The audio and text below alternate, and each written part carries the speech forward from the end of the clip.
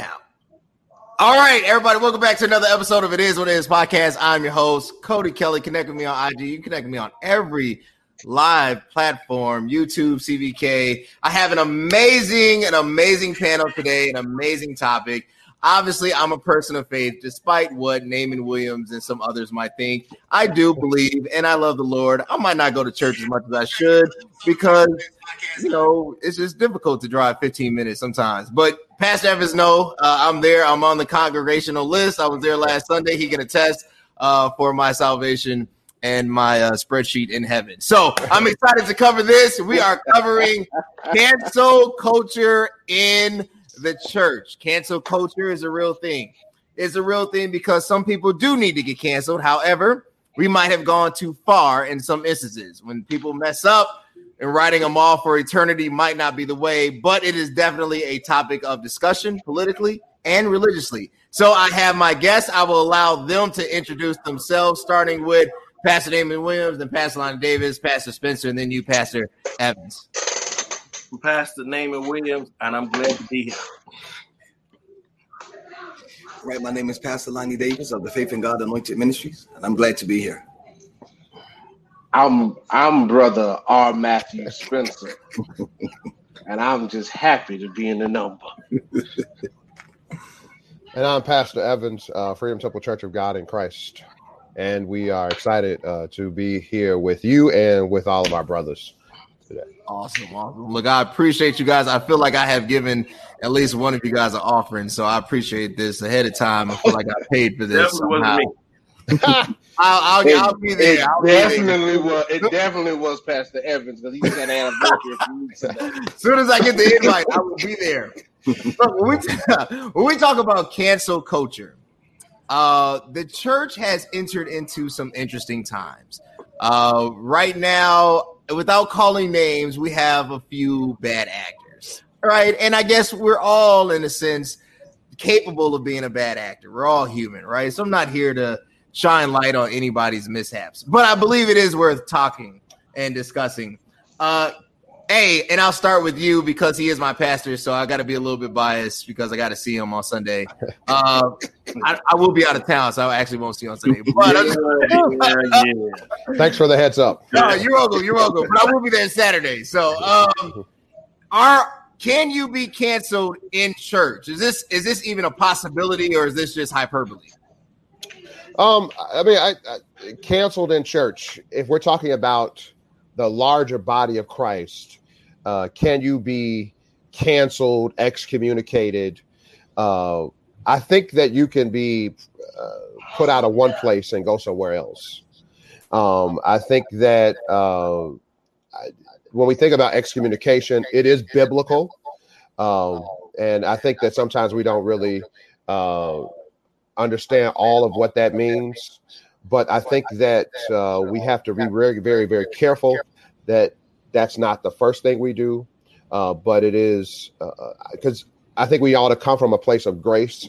And once we have done what the Bible has commissioned us to do, I think it is okay to cancel folks, but send them somewhere else. Awesome. Pat Spencer, cancellation. Where do we start? Is there a starting point? Is there a stop? Like, are there certain sins or activities? Like, Pat Spencer, if you catch me, smoking a J, right? Is that gonna get me canceled, or is it better to have adultery than smoke? I mean, let me know. Let's start with you. I think when we're talking about cancel culture in church, and of most of my brothers here, I probably am more of the institutionalist when it comes to some things go past. To me, the institution comes before the individual. So smoking a J, other than fornication, all unrighteousness is sin. Let's just say that straight. It's all sin is sin. Ain't no good sin, ain't no big sin, ain't no little sin. With that particular piece there, that's something we would have to necessarily talk to you, or you speak to somebody about, or you that are strong. The Bible says you go to them that are weak and you help restore such a one. When it comes to canceling somebody for those things, I think sometimes things go deeper than what we see on the outside when that cancellation piece comes in. Go ahead. No, that makes sense. So you would say the institution before the person. Let me throw this to Marcel, because you just jumped on. Pastor Fears, do you agree with Pastor Spencer? Does the institution become, or does it take priority over the person? Can you be canceled? I think there are heinous things, obviously, and then we'll probably get there on the heinous activity.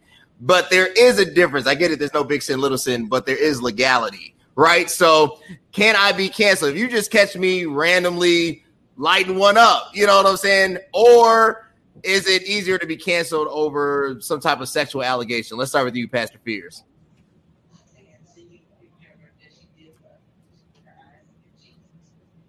I think he's experiencing a little technical difficulties. Pastor David, same question. Let me throw that to you while he's getting on his side. Cancel. Do you place the institution before the person? Well, to safeguard the institution, yes, you must quarantine the flock of the Lord, because a poison to a child would affect the child that's smaller as opposed to Shaquille O'Neal. That poison itself have to maneuver through that body to have a great deal of effect around that large amount of body.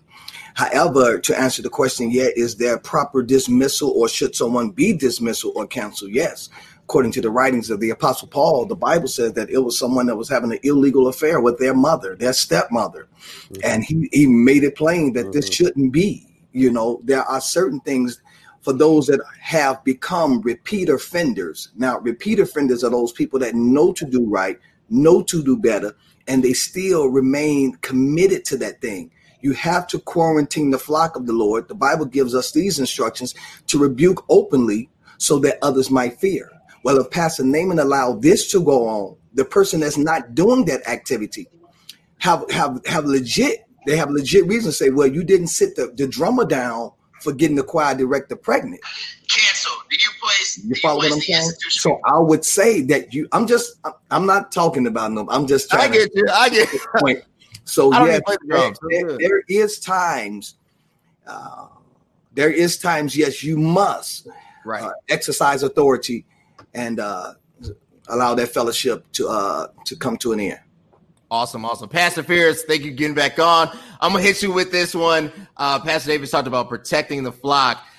To what extent, right? Like, I totally agree. It's the shepherd's job to protect the flock. But where does that, there are levels to that, right? Like, I'm a musician. I'm not a musician, thank God. But, let's say I get, let's say back in my heyday, I got somebody pregnant, right?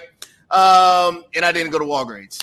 Can you cancel me, or are you going to give me enough grace to redeem myself? Well, you know what? It's first of all, thank you for having me on, and I appreciate all of my brothers that's on tonight. Blessing to you all. I love you all dearly. It's a difficult question all the way around, because every scenario is not the same. What is the same is the truth of God's word, and I think as leaders, especially pastors, that we should always err on the side of truth. The brothers have already kind of said a few of the scriptures, but my line side is to err on the side of truth and to make that standard across the board to everybody, to be as fair as possible. Cancel, that's a really, really strong word for me, because we have to have a fair amount of patience. We have to consider ourselves, as the scripture says, and when we're restoring people in the spirit of meekness. But then you also have to make a decision for the whole and not just the part, because some situations will be a cancer to an entire organization and a body if it's not dealt with quickly.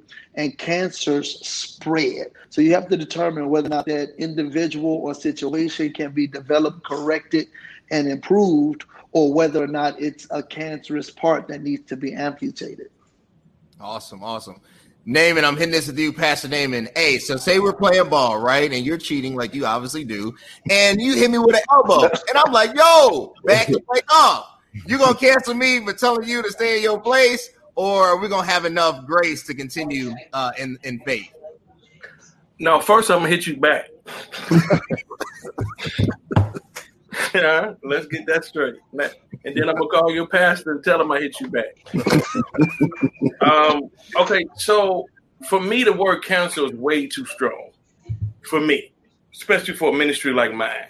So I would say every situation is different, and that's what I have learned as a pastor. I got the black book like everybody else, but seriously, every situation is different.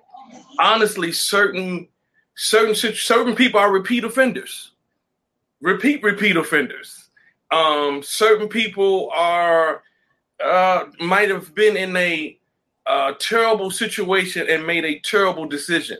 So for me, the word counsel, I think it comes with grace. It's because if we don't treat situations different, what is the sense of having a pastor? You would just have to go by the black book and just give everybody whatever the punishment is. So for me, the word cancel is that's a strong word for me. Can I say this? Sure. Jump in. The cancel piece, I think it is strong because does cancel mean sit down for a season? Does cancel mean we excommunicate you? Does cancel mean that you are dismissed from your duties in the church, yet we're not sending you out of the church? You just can't do what you. So, there are a lot of different scenarios that go along with this. And I think that the brothers have said it correctly, that each situation has to be dealt with accordingly. And I think that it has to be sprinkled in there. One of the things that I think that part of the fruits of the Spirit that I think sometimes we forget is this long suffering. And one of the things that I think that people don't understand is pastors sometimes are long suffering with people where somebody else would get rid of them. The pastor deals with them, whereas somebody else would say, I don't understand that. He need to get rid of him. He need to get it. But that is not the heart of the shepherd. Is that legally needed? Let's take it there, and then I want to throw a curveball. I've been meaning to hit, but I'll start with you, Pastor Evans. So obviously, I hit on some lightweight sins, smoking, things that to me have no merit. I don't even personally. This is not the Church of God in Christ. This is Codyism by way of Sharon Kelly. I don't even. I just don't even believe. I don't even believe it's a sin. I think it's bad for your health, like eating Popeye's chicken after every church service. I think it just leads to bad health ramifications. So let's talk about things that do have reach, right? Molestation, anything to harm an individual. Like, I don't even think there's grace. I mean, there's grace as far as like we'll pray, but I don't think there's like you can be a repeat offender. I think that's a one and done situation. Have we allowed or have we created, and Pastor Evans, I'll start with you, a system that has overlooked one and dones? You mean the larger sins? I mean, larger legal issues. Legals, right. I think that in times past we have. I think that nowadays we have become a little more understanding of the law and understanding the ramifications that go along with allowing somebody of this nature to continue to be in our ranks.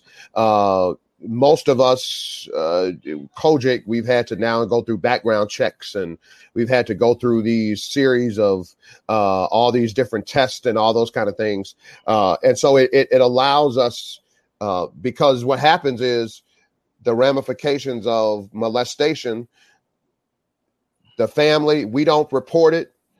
The church is now liable. The jurisdiction is now liable. The national church is now liable. So you have all these ramifications with certain sins. You getting a girl pregnant in or outside of the church does not have the same ramifications as somebody who has molested somebody in or outside of the church. That makes sense. Pastor Spencer, I want to throw this one to you. We talk about that. I want to switch it because it seems that decision has to be made from the top down, right? I mean, I'm sure there are church mothers who hold weight in various congregations, but any type of issuing of a verdict is going to start at the executive level, which is the pastor, bishop, right? So let's start there. Pastors, let's start at the pastoral. We'll go here. This is a two-part question. The first question being, is pastoralship a calling or a profession? B, is or does the pulpit have too much power? And I'll start with you, Pastor Fears, Davis, and then Naaman. I got a special one for you. Well, it's so much to get into. I want to jump into some of the other questions, but let me put this on your mind before I go into this part.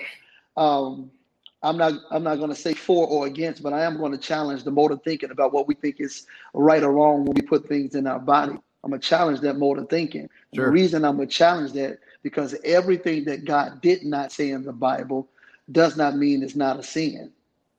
And many times people will use the premise that because it's not in the Bible, that then it means it's not sin. Well, I never read in my Bible that thou shalt not smoke crack. All right.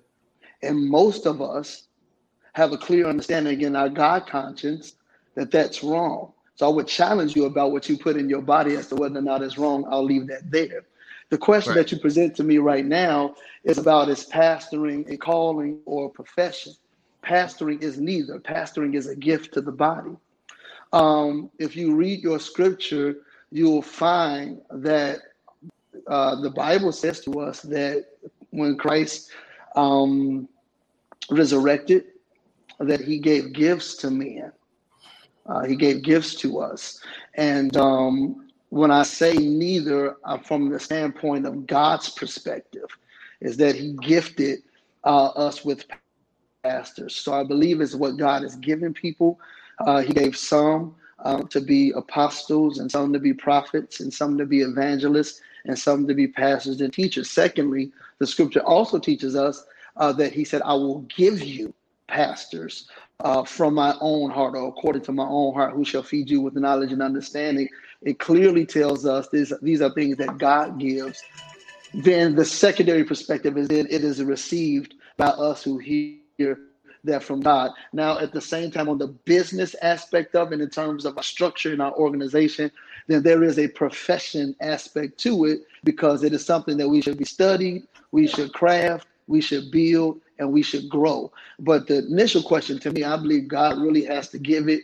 It has to be heard by those that hear God when he gives it to them, and then we treat it with the level of excellence that we should. Awesome. Pastor Spencer, look, I'm not in lieu of becoming a pastor. I have no intentions nor desire to ever become one. That's just my personal philosophical truth. To piggyback off that, do not smoke, FYI, but I still hold it same. I still hold the same value that I just don't know. I just don't see God personally throwing you away for nicotine. That's just my personal thing. I think it's bad. I think church dinners are bad too. Hence why I went vegan and now have the body I have. So, Pastor Spencer, I'm gonna start with you. Hey, pastoralship. I do believe, as Pastor Beard said, it is a God-given gift. It is a God-given calling, right? To say that it does not have professional insight, or there's not a desire to develop one's gifts within one's calling, I think that's fair and that's accurate. Totally agree. So for you, Pastor Spencer, is there a balance, or how do you go about balancing it? And then your second part, which I also want to hear from you, Pastor Davis, does the pulpit have too much power? And we'll start there.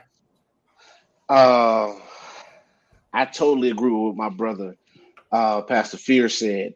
It is definitely a calling, and it's a gift to the body. I would say there is a balance between the call and the professionalism, because with it, we have to be professional. There's a certain level of professionalism that goes with being the preacher or the pastor. When I was coming up, my late pastor and the fathers around us, they told you dress like a preacher. Preacher had a uniform. It was a shirt, a tie, some slacks, and shoes. Matter of fact, you washed your car in your uniform.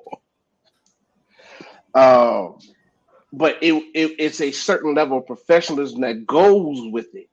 that then is the professional piece of pastoring. I think we try to make it so spiritual that we forget the professional side of it. Oh, you're the man of God. You hear from God. But the Bible also says that him that has rendered unto you spiritual things, you render unto him your carnal things. So it's a balance there that has to really work out, and you have to go line in line with. That's why it is so very necessary that if you come into the pastoral line of the pastoral ministry, let me say it like that. Sure. If you come into the pastoral ministry, that you take some ministerial etiquette classes, that you learn some pieces there, because every situation, just like every sin is different, every situation we encounter is uniquely different. It may sound the same, but it's uniquely different, and you have to handle it uniquely to that situation and then move on. Does the pulpit have too much power? I'll answer that question simply. No. It doesn't have enough power. Doesn't have enough power. That's okay, demonstrative. Pastor Dave, I'm going to go back to you. Does the pulpit have too much power? Let me explain the backdrop to you. So when we examine the church, and specifically the Black church, the pastor was the selected Negro, basically, that was the smartest, was the brightest, had the most influence, and could influence his congregation, his or her. Traditionally his, though. Right? Now, fast forward in 2020, 2021, really, I feel like the job of the pastor is more of the priest, instead of like, he has to be my, mortgage loan lender, doctor. I have to give my medical advice. You know what I'm saying? I think the hats have changed because there's no need. Most of us are educated enough or know somebody that we can go to a subject matter professional without having to go to the altar. With that being said, does the pulpit have too much power? Man, that's a loaded question. In short, no. Long term, I would, for a longer answer, there's a certain culture and another reformation where the people are empowered to put in office as the pastor. They can elect him or her in. And that pastor is, my personal opinion, no shade, okay? Please, don't think I'm trying to be critical. But when you allow the people to elect a person in there, that robs God ability to really say, is this a hireling or is this God set man for this particular house? Every pastor, that is a gift. It is a gift. He may not be graced to pastor another flock. That may be his grace to flock right there. So in saying that, you'll find yourself, that pastor, grievously in that position, contending with everything. So in long term, yes, it is. I would rather not revisit that again, because I was in a position where I was really preaching, but I wasn't pastoring. They unanimously, they all voted me in, the entire body, and voted me in to lead the flock of the Lord. And when I started using their black book to educate myself, my craft, my profession, to equip the body so that we can have your harmony, then that's when I started seeing that I really wasn't pastoring. I just was preaching. And I went to the said person and I asked them, I said, well, why is it that you all voted me in, but when I say come, y'all don't come? When I say go, y'all don't go. But when you say it, then they respond. And we're not talking about nobody culture, but y'all pretty much know, Church of God in Christ boys, what Reformation I'm talking about. You do as you're told. And if you don't, you'll be easily removed, because the same people that put you in there will be the same people that will vote you out of there. Awesome. Pastor Naaman, you shared a story with me about when the lot of Bread of Life fell to you and how you rejected it, how my grandfather wanted to place you in a certain position and you rejected it, which I've never heard any preacher reject a position. So why? how do you get to this point?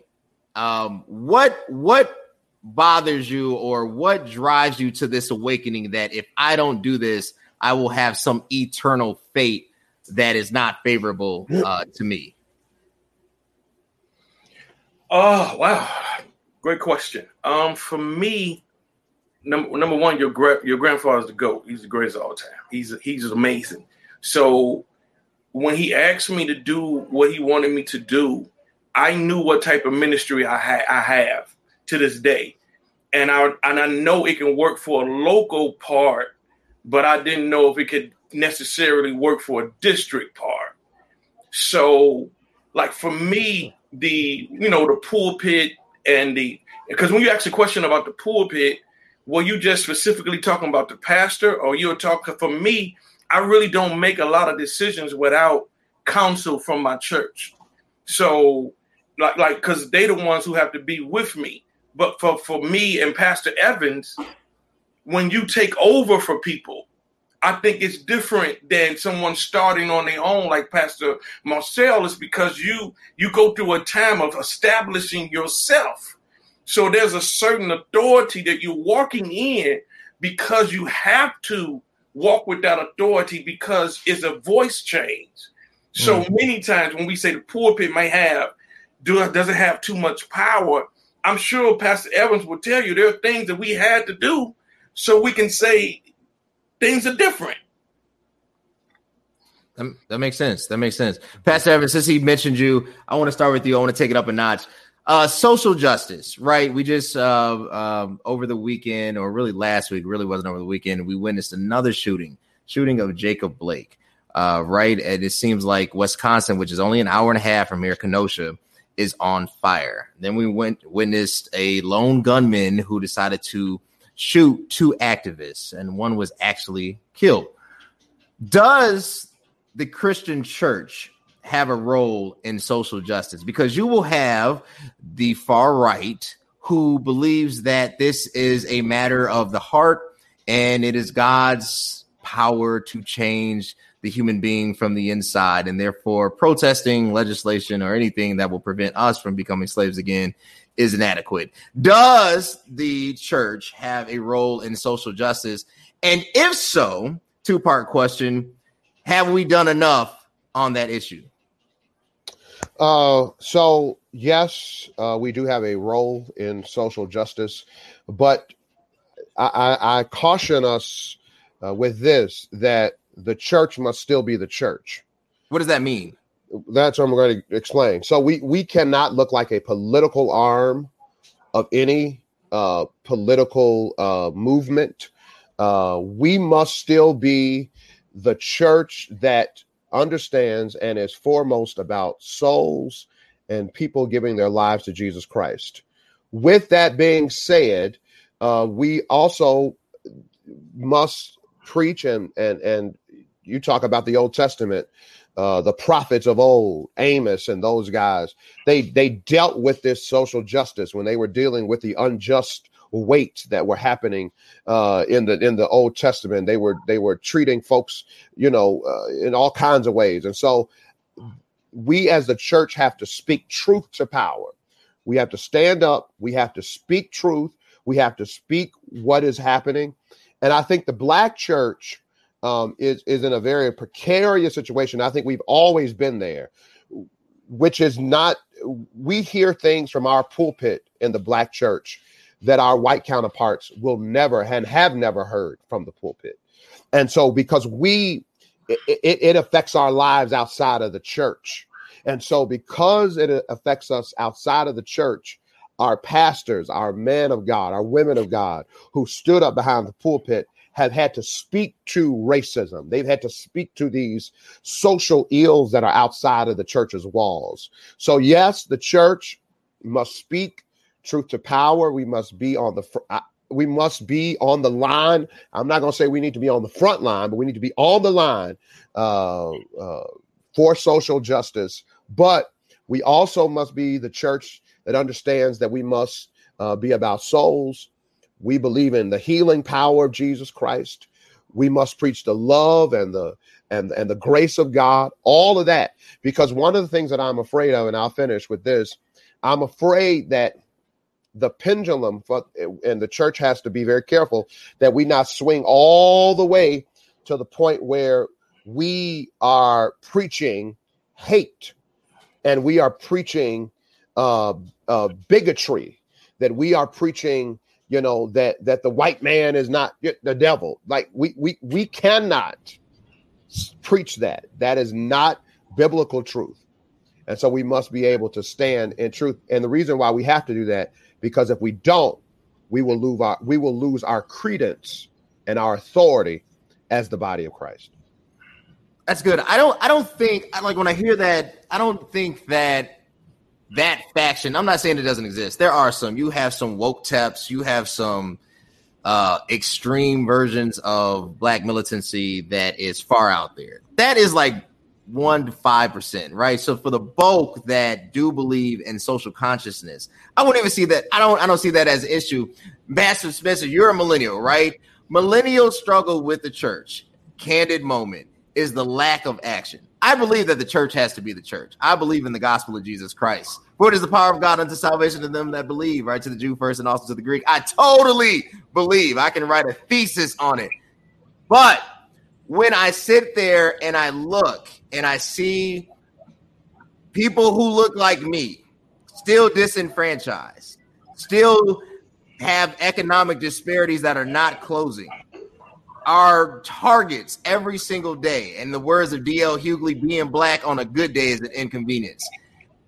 When or what voice is there? What will the church do to address this basically a systemic issue? And I'll begin with you, Pastor Spencer.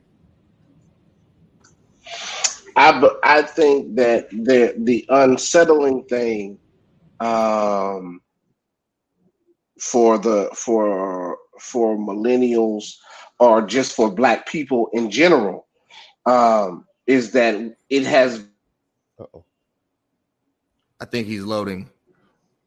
While he's getting that, Pastor Ferris, tackle that while we wait for Matt to get back on.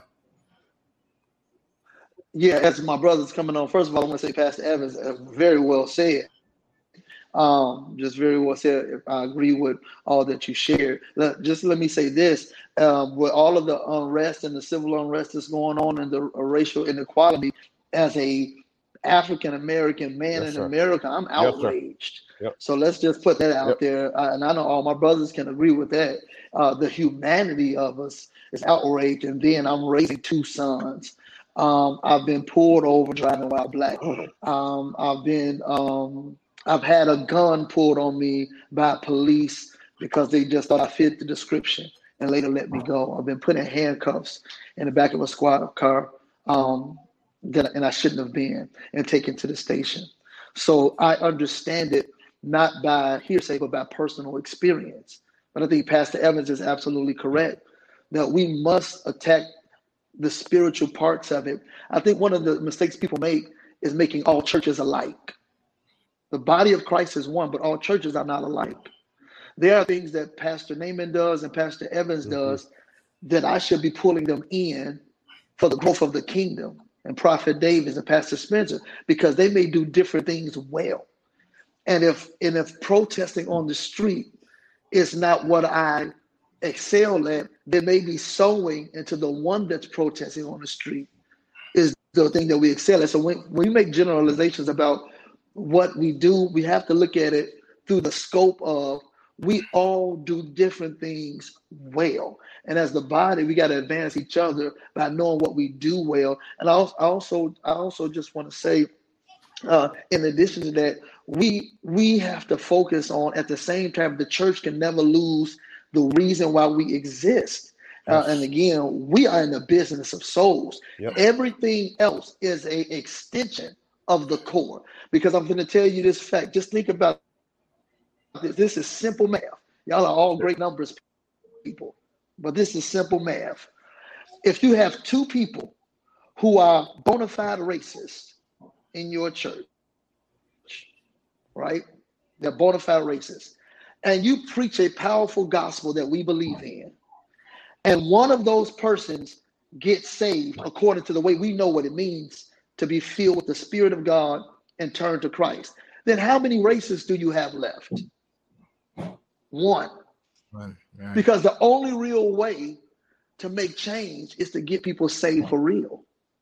The more people get saved, the less people doing the stuff that only people that are outside of the body of Christ practice continually. So if we keep winning souls, the numbers of the things that are negative will decrease. It's a law of supply and demand. It's just that simple. It's the economics of the gospel. That if I have 10 gangsters on my block and I minister to 5 of them and they get saved and join my church, I don't have 10 gangsters on my block anymore. I only have 5. And we need to look at the economics of the gospel from the standpoint of the soul business. This is why we should be fishers of men. Mm-hmm. Awesome. Pastor Spencer, good to have you back. Souls, the soul business. Fine. Totally agree. I do believe that he died for us. Totally believe in the necessity of the soul business. But to be a little efficacious on it, to play devil's advocate, some might say that salvation isn't working. Your Billy Graham followers, your Franklin Graham type evangelicals, what's their name out of Florida? Paula White. Paula White, right? The spiritual advisor to who we're about to go into the next question. I got 2 more questions for you guys who have no stance. And in the words of Nikki Haley, America is not a racist country. With that being said,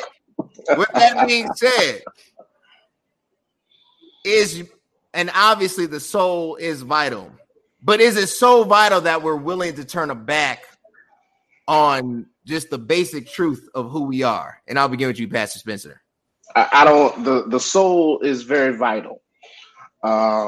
It is, as Pastor Fears and Pastor Evans so eloquently put it, it is the business that we're in. We are in the business of saving souls. However, in being in the business of saving souls, I am yet saving souls or going about my Father's business as a Black man, raising a Black son and a Black daughter.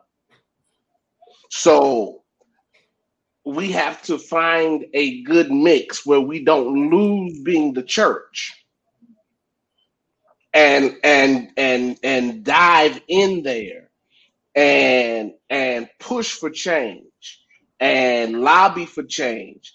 Your grandfather, one of the greatest men I ever met, Bishop Cody Vernon Marshall, he said this one day. We were sitting in Freedom Temple. He said they went marching. Me and Bishop Ford went and sat in their office and talked to them. And that is something that I think we miss down the line. We get out and get so into the moment of demonstration. We get into the moment of marching, but we need the individuals. And that's where I feel sometimes the pulpit comes in and needs that power. That we can come and sit down at Mayor Lightfoot's office. You can come and sit down like Dr. King in the Oval Office and have the tough conversation about what really is going on that does not change my spirituality. It does not change the business of what I'm in.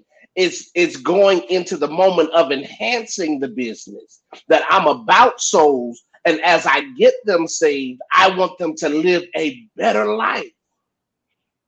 Not waiting for the hereafter, not waiting to get to, not for that bright side on the other side of the Jordan, but I want them to get to on the other side of the red line that you have drawn down in Bronzeville. All right. I want you to get to the other side of the red line that you're trying to create as you move the transportation system back, and you push people back into the south suburbs of Chicago, so they cannot get back into the city. I want my people, as I get them saved, I want people as they're being delivered and coming to the full knowledge of Jesus Christ, to have us as leaders, as pastors, to go. So I don't need to be, and this is my personal belief. I know somebody won't agree with me. I necessarily don't need to be on the front line walking and marching because I'm be out of breath. However, I need to, but somebody needs to be there, sitting down at the table, talking, rationalizing, being the voice of the people, because we can march all day.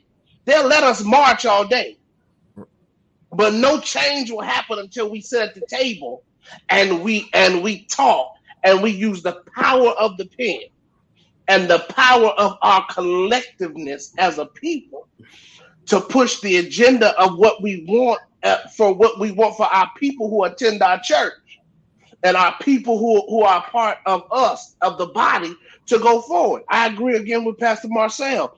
You know, if it's certain things, I stand in awe of all these brothers. But they're all good at something. If we all come together and do what we're good at, there's no competition that's needed. That makes sense. Pastor Davis, I want to throw this to you. Mm-hmm. You have a daughter, don't you? I keep seeing in the comments. Keep speaking, Dad. I see it always in the comments. Let's make it personal. Yes. Something happens. You get a call. Your daughter has been pulled over, and it didn't end well. Mm-hmm. Is it prayer that you resort to? I'm not doubting. Right. I just want to know, because sometimes as Black men, and especially as millennials who, let me be careful how I say this, especially as millennials who spend probably more time dealing with secularism as far as corporate America, as far as whatever, and would love to spend all the time in church, but the problem is, you know, I got a wife and got a bills to pay. So, you know, what is your reaction? What is that human point? I think the disconnect is sometimes we want to see our leaders be human. Can you be Black and pastor a church? Well, to answer your question, the first part about my daughter, I believe that prayer without action is just unreasonable. If you're going to pray, you're going to have to put some action into your prayer. I'm going to be human. God made us three ways. We're not going to ignore the other ways: our soul, our spirit, and our flesh. And there's times when your humanity will try to prevail over your spirit, man. And then there's also times when your humanity will give you insight to how to handle something, even spiritually as well as naturally. The Bible said, for the children of darkness shall be wiser than the children of light. So, yes, I'll be upset. I will pray. I would ask God, Pastor Evans, to help me to function with the fruit of the Spirit, long suffering and being meek and gentleness. For those that don't have daughters and don't have sons, and they have experienced the injustice that you yourself can do, at times you want to go lay hands. And I'm not talking about like this. I'm talking about like this. It doesn't mean that I'm less saved and less holy. Then we allow God to be my judge when it comes down to that, because my peers don't have my final resting place. I believe this to be true, to go back to, not to go back and stay long, but I'm gonna make it quick. Well, sure. Where's the best place where you can catch fish at, y'all? In the water. So while you're on the line, if you happen to get on the line, you can be having an opportunity to minister to the unconverted soul. Say, hey, listen, man, put that gun down. Let's have dialogue. The best place to catch fish is in water. And yes, we want to continue to church the church. I don't want Spencer members. I don't want Naaman's members. I don't want, no. I don't want nobody. I want to go get the ones that's assigned to me by God. And sometimes you have to leave the multitude, the 99, and go to the one. And it may be an inconvenient place. I want to win the hearts and minds. I want to have the same testimony that Apostle Paul had. He said, for I was almost persuaded by listening to the conversation He said, I almost was made a Christian in a political setting. Am I right about it, gentlemen? When he was facing persecution, the grace that came upon him gave him an opportunity to win the unconverted. And he said, I almost, and it was because the pressure of the people that he was not converted. So the best place to catch some fish is in some water. Sometimes you have to go. Awesome. All right, last question before I give you guys sign off. And this, I think, is hitting on that political part. I asked this question to a former panel. I think is going to create some type of intriguing conversation. Pastor Naaman, I'm starting with you, my man. Number 45, Donald J. Jerry Falwell. Is that his middle name? Donald J. Trump calls you. I like that. It says, Pastor Naaman, I don't even know how to imitate him. Pastor Naaman, I want you to come down to Pennsylvania Avenue. I want to put together a black church coalition like he did very similar in the first term. Are you showing up?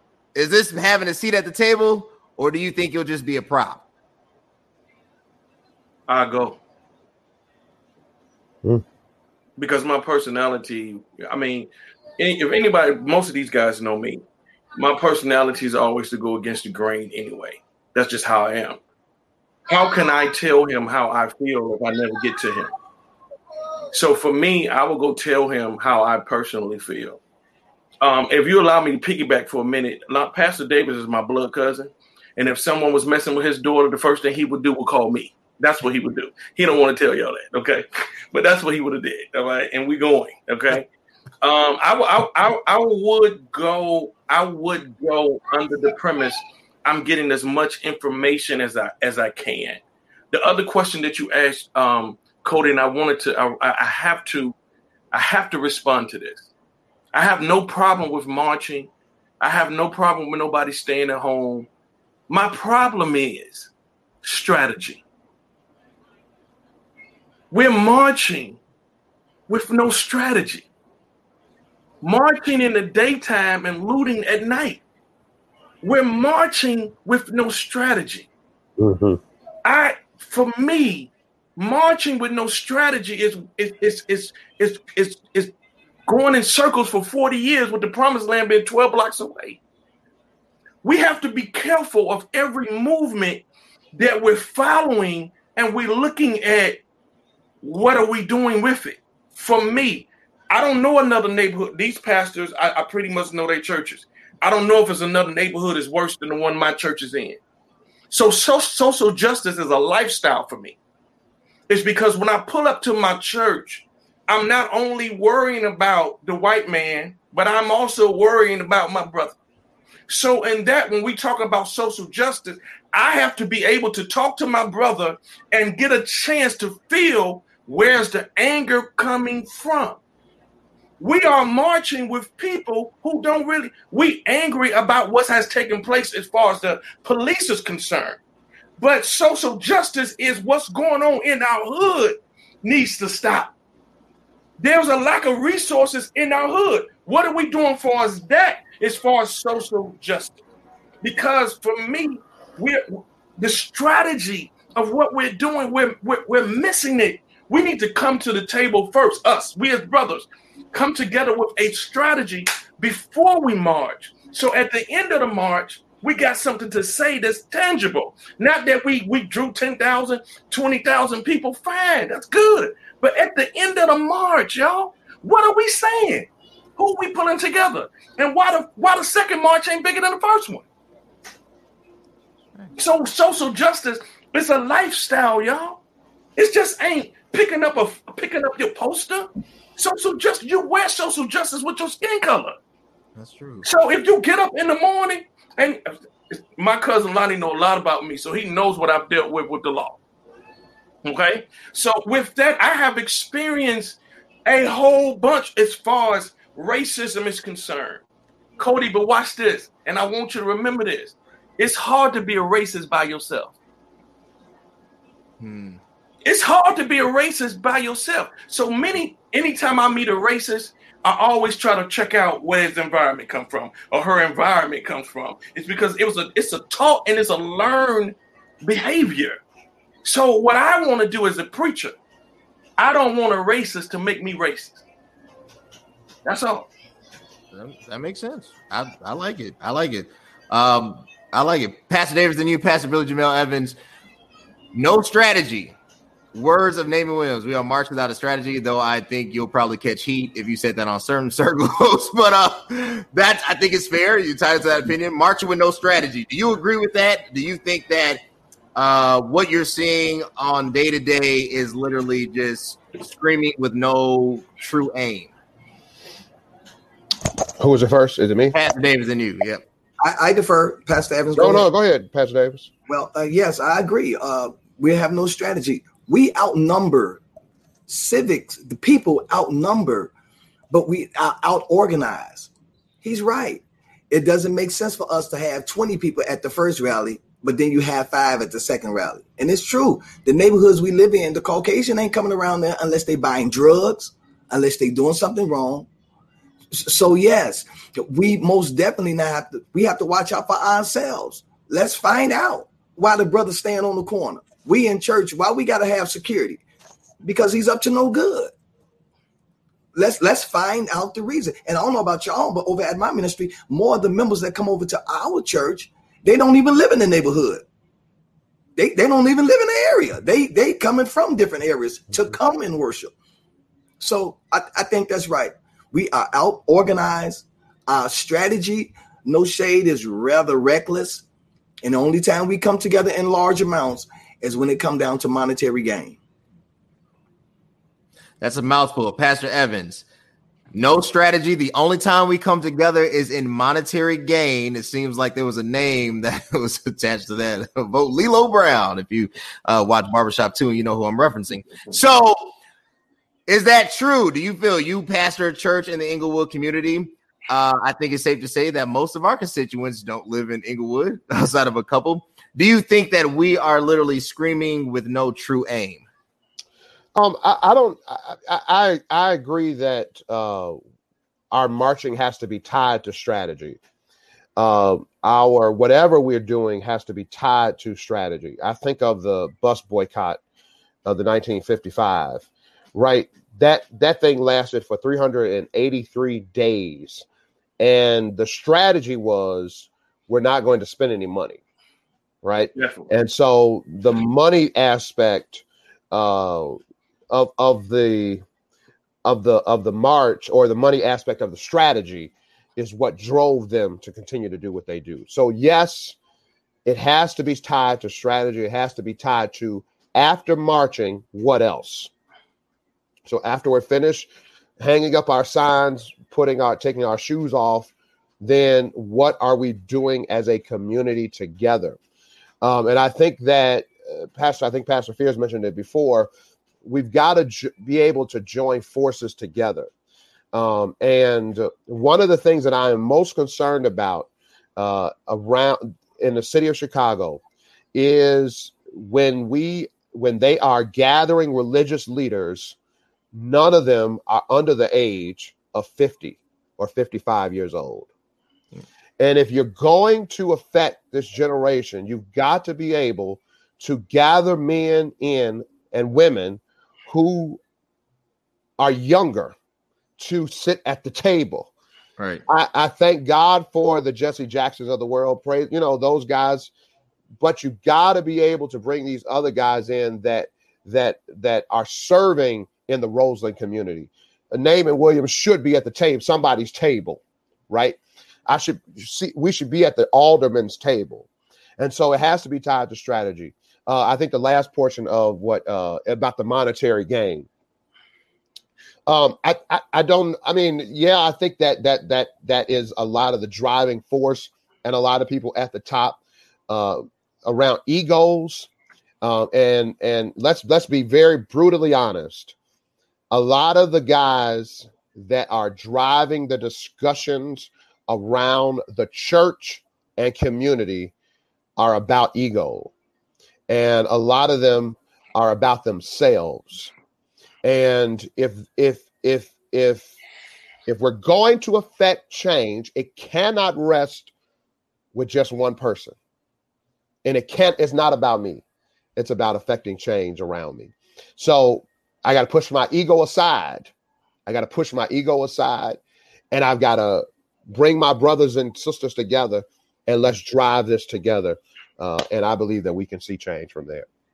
I like that. And then I'll throw this one to you two before we give our signs off, Pastor Fears and Pastor Spencer. Pushing our egos aside. I totally agree. However, that old guard is stubborn, right? And not only is the old guard stubborn, everybody has an ego. What I've learned is that it just depends on how large, right? Like everybody has some type of selfish ambition. Unfortunately, the pure in heart aren't necessarily driving the discussion. Totally agree with Pastor Evans. How do we come together, right? How do we fold or follow one group, one entity, one policy, one organizational effort, throw our full undivided attention behind this entity and get something accomplished? It's me. Okay. Again, so many great things said, and obviously we can't cover every point that, to a particular question, but I'll say this, that as I said before, we all have a part to do. And I think the focus should be identifying at least one common ground or one common thread that we can work towards and hammer away at that. It's one of the things that I see when we talk about those in leadership. We cannot be, don't be deceived by what you see on TV. Every mega ministry does not represent the whole. Every pastor you see in front of the camera don't represent another 100. Don't. So it's easy to think because what you see, that's how you categorize what the church is doing. Because the first thing I ask you, have you been to my church? Come to my church, sit in my meetings, and you'll see what we're doing. Just because we're not on TV does not mean people are not making an impact. I know what some of these brothers are doing in a major way, but I'm telling you right now, we are making impact where we are. And so don't just look on TV about what the mega church or this pastor is or they are not doing to make. I think you're good.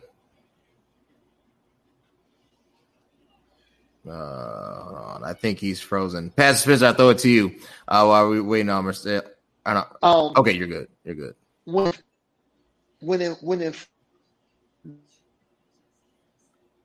All right, I think he's getting it together on his end. Pastor Spencer, I'm going to throw this to you while we're waiting on Pastor Fears. We talk about that impact, and I'll hit on it from a political point and then moving forward. Obviously, every church has its own gift. Every church has its own ability and capacity to do what it needs to be done. You are in the holy land of the Church of God in Christ, right? You are in Memphis, Tennessee. That is Mecca. That is Jerusalem for us. With that being said, what is that conversation? What is that strategy? You are literally miles away from HQ, right? You can hear conversations we can't hear. Are there any talks about anything? And if so, what is that thing? Anything as it pertains to strategy, to moving some type of action that will drive some type of positive results. Let me first say this. These are the thoughts of our Matthew Spencer, not the Church of God in Christ. Give my disclaimer right away. Actually, let me give my disclaimer. I'll give my disclaimer. These are my thoughts, not the thoughts of the presiding bishop or any duly elected official. But no, I think there are conversations going on everywhere. Honestly, you hear conversations going on everywhere because. Oh, I think Matthew's frozen. Lord. This is a good reminder. Do not get Xfinity Wi-Fi, because if you do, this is what will happen. Well, man, I'll let you guys answer that in a minute while we're waiting for Matthew and Marcel talk. So what's next? You guys pastor a church. What are you doing specifically at your church to hit the ground running? Starting with you, Pastor Evans, then you, Pastor Davis, then you, Pastor Williams. What are you doing specifically as far as that next step, Pastor Evans, as far as getting some type of initiative going? So we are right now in the midst of putting together a task force at our local church to deal with, and they're going to do some demographic studies. They're going to do some deep dives. We're going to connect them with the aldermen, and we're going to really find out. We've done a little of this before. We've met with our alderman. Our alderman is connected with us. We're connected with the police department, the 7th district. But we really want to get to the point of how can we partner with the community leaders, our aldermen. It's more than just, and I've said this to the aldermen, it's more than just giving people stuff. Right. We can give people stuff all day long, but it doesn't affect change. Right. And so when we did this community, we partnered with the jurisdiction a few weeks ago, early August. One of the things that it was partnered with is, and this is why I go back to the church still has to be the church. So you could get your PPE, you can get your food, but we also had drive-through prayer. Right. And so we prayed with folks. We actually had a young lady to come to our church. Right. And so that is the driving force of why the church has to still be the church, plus be able to community outreach. So that's sort of kind of the space we're living in, or we're in right now, because I would rather do one thing well than try to do 9 to 10 things and we're scattered and not doing anything particularly well. So the task force is coming together, and their main job is to find out what we can do to affect change in our Inglewood community. Awesome. Pastor Lonnie Davis, what are you doing? What steps are you taking to combat this injustice? Well, one of the things that we are doing is we still in the infancy stages of our ministry. What we did is what they did. They showed in front of us previously. We put boots on the ground. We go out and we ask. And not only do we ask those that are in the neighborhood, we ask others and pull from other resources. What is it that you're doing over there in your territory, in your region, that can help us, that can allow us to come together, have some kind of congruency with one another to formulate something that's going to bring about success. And it's some of the things that I'm hearing is quite different from being a born and raised Church of God in Christ young man. And it's challenging and it's stretching me, but I want something different, so I'm willing to do something different. Awesome. Pastor Naaman Williams, what is your church doing to combat this injustice? For me, what I did recently, actually this morning, I had a meeting with 4 other pastors from 4 different organizations, Baptist, Pilgrim. Because what I wanted to do, I wanted to get a look at under the hood as far as what they were doing to see if there was anything that they were doing that could help what I'm doing. I love doing that with Pastor Marcel. Most of the time, me and Pastor Marcel talk. We look under the hood, saying what we can glean from each other, what we can take from each other. But I'm having a unity event first Sunday in October with 3 other churches, and we're coming together. And so we're going to end the march, with power, praise, and information. Awesome. Pastor Spencer, what is your church doing to combat this injustice?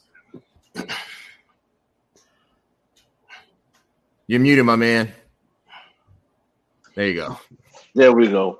I'm just happy to be back in the number. Never thought he had me, but I got away. I'm in Xfinity.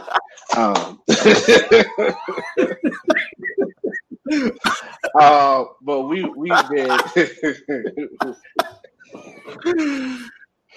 we've actually have been giving out. There's been trucks, and we've had loads of food coming, giving those out, taking to the neighborhood adjacent to the ministry there. Like Pastor Lonnie, boots on the ground. What do people need? What do you need? Because you might not need food. You might need a ride to work. You might not need food. You might need a gas card to make sure you can get gas or what have you. It's all of just seeing what they need and then keeping the people encouraged to understand that, we're all going through this. We're all going through this. Not only are we all going through this, but we're all experiencing this on every level, especially in the Black community. We're experiencing every hit. We're all feeling it together, and just staying with them, keeping people encouraged and pushing forward and doing what we can to help. Because at this time, I often quote what Jesus said: "When I was hungry, did you feed me? When I was naked, did you give me anything to wear?" Oh. In the words of Chandler Owens, the historicity of the fact tells us. No, you did not. So we just want to make sure that we're there, that at this point in this season, I say it all the time, this is not the place where we as the church, historically, they say we always have our hands out. But our hands are out now, not for you to give us anything, but to give you a hand up and help you. Awesome. Pastor Fierce, what is your church doing to combat this injustice? First of all, again, all of my brothers are doing phenomenal ministry. And again, I know their integrity and their character and working. Just want to encourage them to keep doing what they're doing. The few things that we're doing, I'll just speak to quickly. One of the things we did is adopt a block. We have an adopt a block strategy here at our church where our team went out and we literally visited every home in our block on 158th.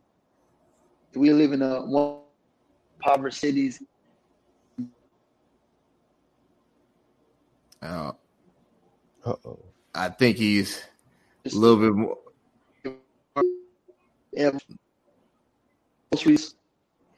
Share with them, minister to them, and again, seeing what the needs are of the homes. One of the other second things we're doing out this coming Wednesday,